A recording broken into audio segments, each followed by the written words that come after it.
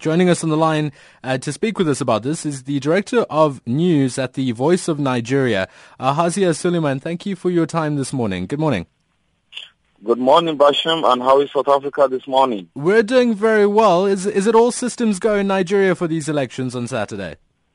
Yeah, everything is going on fine. The Independent National Electoral Commission has distributed sensitive materials, taking them down to the state and to the local government headquarters. They are set, they've mobilized, they've done all the training that is needed for the Independent National Electoral Commission ad hoc staff to conduct one of the most competitive elections in Nigeria in recent times. The only time we've had such an election was in 1983, and up till now we've not had a keenly contested election like this, and Nigerians are looking forward to Saturday to go and vote in whomever they want. Today, all borders will be closed. Nigerian borders will be closed, and we have only tomorrow. Whoever is going to move to any part of the country to go and vote by Saturday, movement will be restricted between states and local governments only. Wherever you are, then the election will hold. Everything is said. Yesterday, journalists received their kits and everything, accreditation and other things like that. Foreign and local journalists likewise. So everything is set for Saturday. Nigeria, as you say, has decided to close its land and its sea borders ahead of these elections. What's the reason for that, Hazia?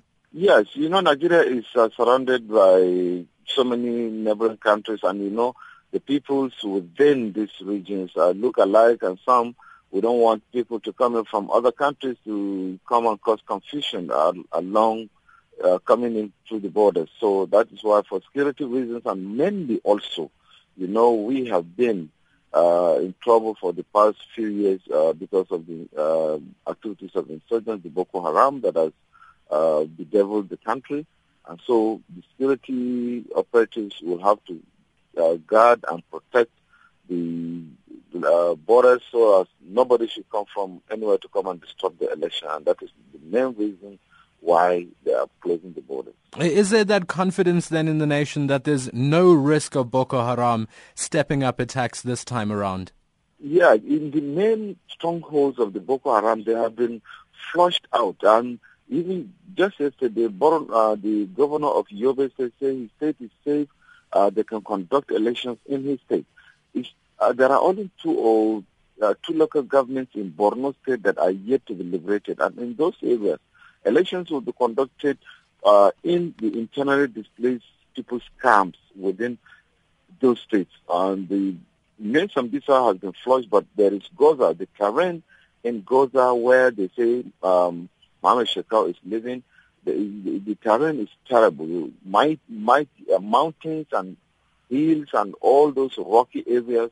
So to go in there will be difficult. And so that is the only main stronghold of the Boko Haram. And elections may not hold there. They will have to go to the camps of the internally displaced persons to go allow them to vote, to cast their votes. So there is so much confidence that the states that have been liberated, Adamawa and Yobe, there will be elections. And Boko Haram, because they've beefed up security, they've increased the number of soldiers in those areas to keep guard and watch in case of any eventuality. So we are confident that the election will hold in every part, apart from the two local government areas in Borno State where they are yet to be liberated. But every other place, we are confident that the election will hold.